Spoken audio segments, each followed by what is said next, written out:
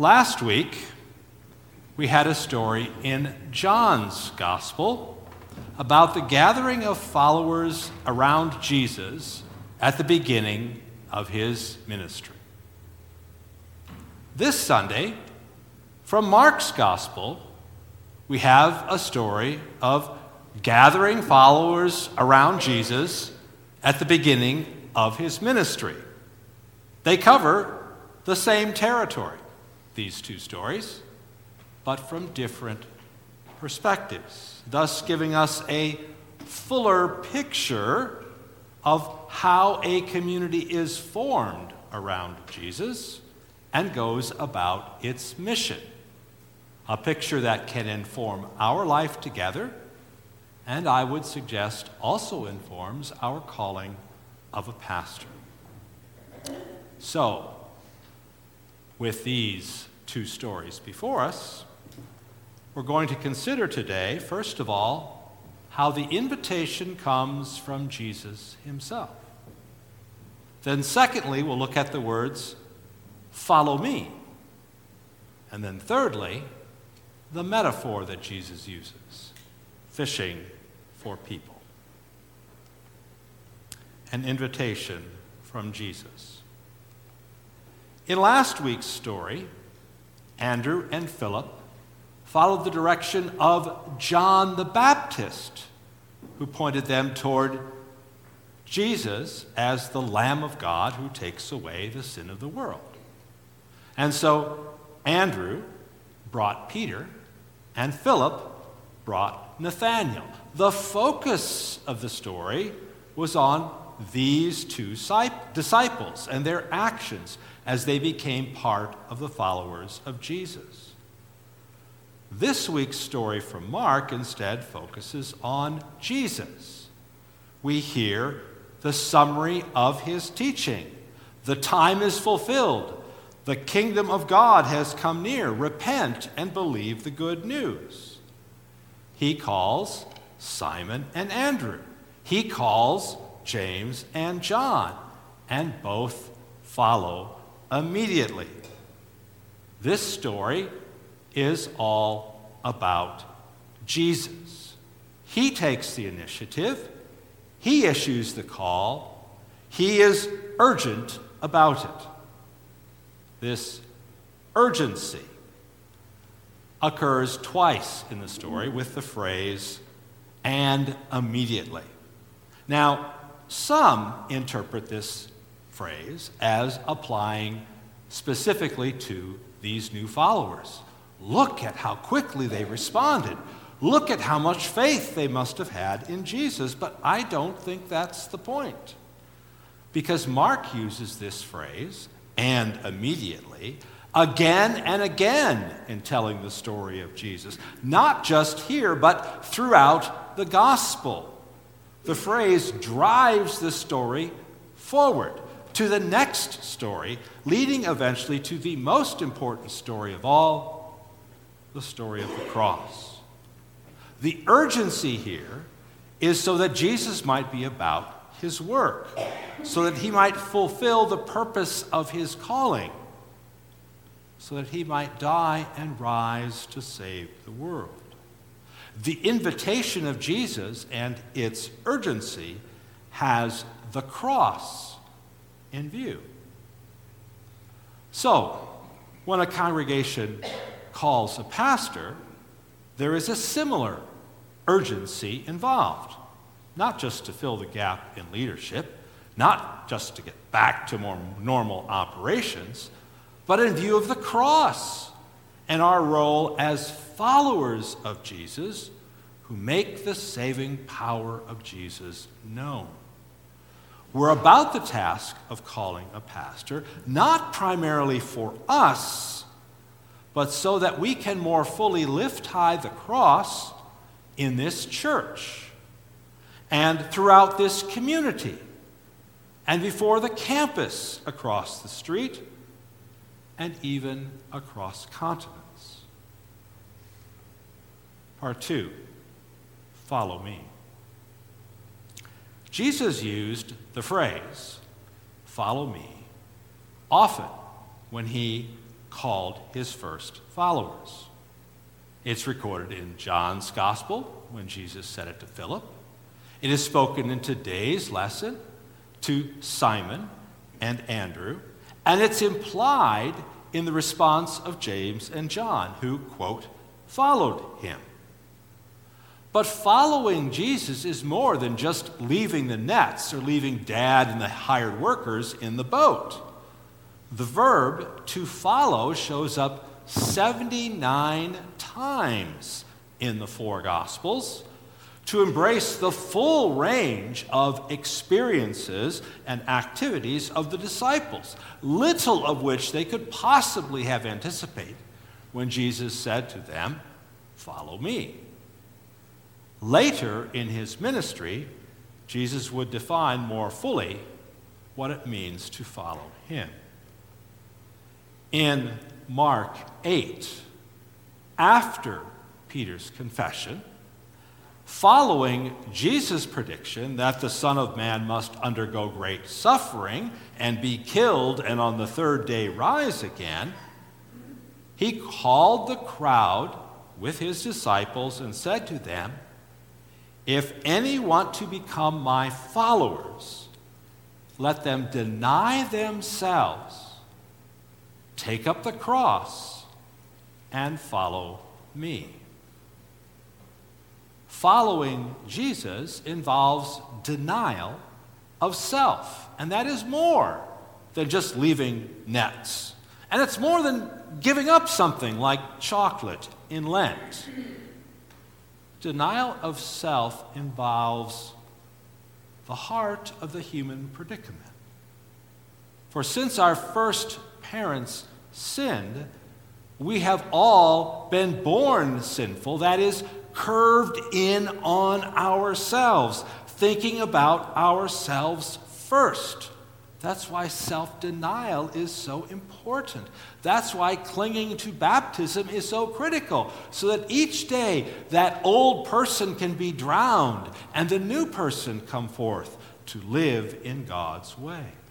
It involves taking up the cross, not just bearing the burdens of life, but actually grasping the cross, being marked by the cross, which happened first at baptism, identifying with the cross and following Jesus, his teaching, his concern for others, even the least of these, his choice to go to Jerusalem. Not that we would die with him, but that we might bear witness to what he does for all on the cross. Even as Jesus is all about the cross, so following Jesus is about a cruciform way of living. As Jesus put it, for those who want to save their life will lose it. But those who lose their life for my sake and for the gospel will save it. So, when a congregation calls a pastor, denial of self, taking up the cross, following Jesus are central to the decision process.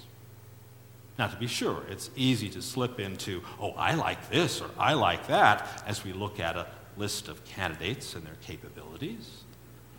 But instead, our preferences can prioritize those gifts and abilities that invite and lead us to take up the cross and follow Jesus in our mission of sharing Christ with others. Following Jesus is about going the way of the cross. Fishing for people.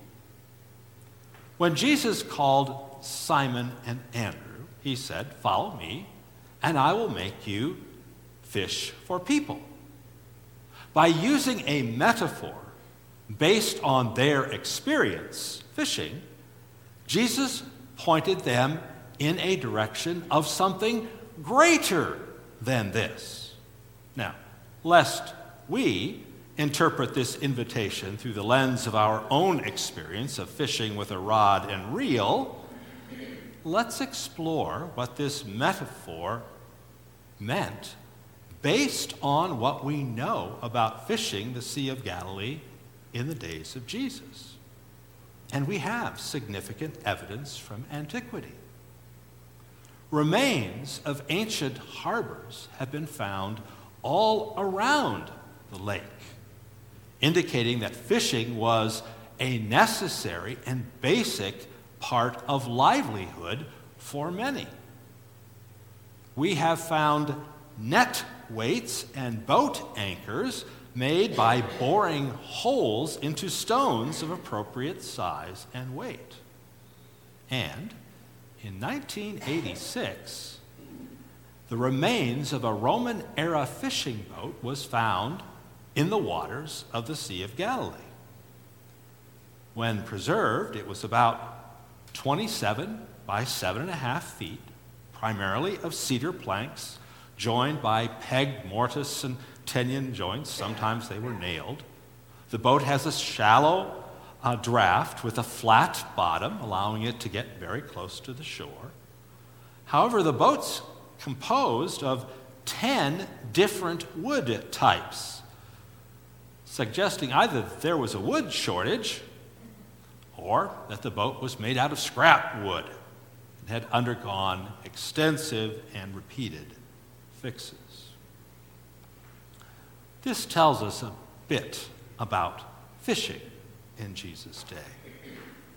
Fishing was generally, when with nets, a communal act. A minimum of pairs were necessary. More advisable. Families could be involved. Those who fished used the materials at hand to make their nets and boats. This wasn't a highly resourced profession. And they weren't always successful. So they'd have to try something else. There's a story in John 21. Jesus was on the shore. This is the resurrected Jesus. Some of his followers were fishing. They didn't recognize that it was Jesus. And he called to them, "Children, do you have any fish?" They had fished all night and said, "No." He said to them, "Cast the net on the other side of the boat, and you'll find some." So they cast it.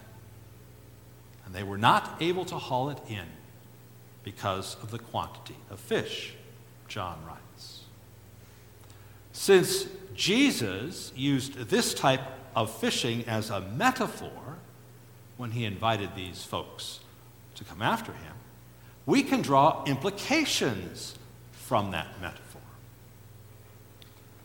The mission of fishing for people is not just an individual act. It involves folks working together. It involves a community, a congregation. Even as the calling of the disciples is an example for the church, the missional work of these disciples is replicated among us when we as a group go about fishing for people. It's not just the mission of individuals to do so, but the group to do so together. Fishing for people involves a range of skills and abilities brought together when the group works together. Perhaps that's why Paul in Ephesians 4 lists pastors as gifts to the church to equip the saints for the work of ministry, for building up the body of Christ. A pastor skilled at equipping others for this joint task would be a blessing for this congregation. The mission of fishing for people happens when disciples use what is at hand. When fishing, those called by Jesus had used what was available to facilitate their work, the stones and woods of the Galilean hillsides. Practical approaches based on the resources of the community seemingly get the job done. Now, sometimes churches invest heavily in programming and approaches used by others in an attempt to replicate their success. But the metaphor invoked by Jesus would suggest more practical efforts based on the realities of the local community. A pastor who is willing to learn the community where he's called to serve, and who takes time to know the folks who make up the congregation, is in the best position to encourage that community from its own strengths to fish for people. And fishing for people happens when people are willing to try something new, even if it's just throwing the net on the other side of the boat. When people are hesitant, when we've never done it that way before, is the first response, missional opportunities can be missed. So a pastor who can help people grow, preserving the best of the past while also venturing in new directions, can help a community see what might be possible and boldly go about fishing for people. Fishing for people. Toward this, Jesus invited those first folks who heard him say, "Follow me."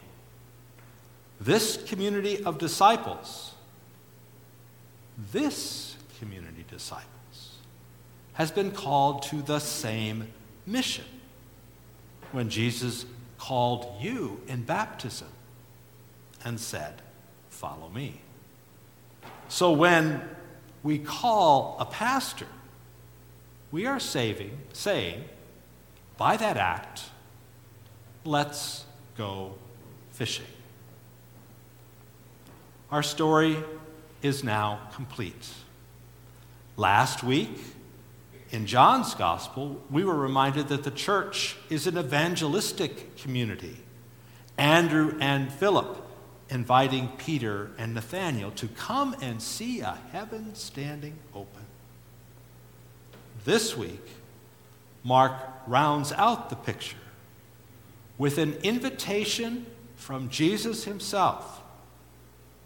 Follow me in the way of the cross, fishing for people. May this call shape our efforts and guide us in the process of seeking a new pastor. Time to go fishing. In the name of the Father, and of the Son, and of the Holy Spirit. Amen.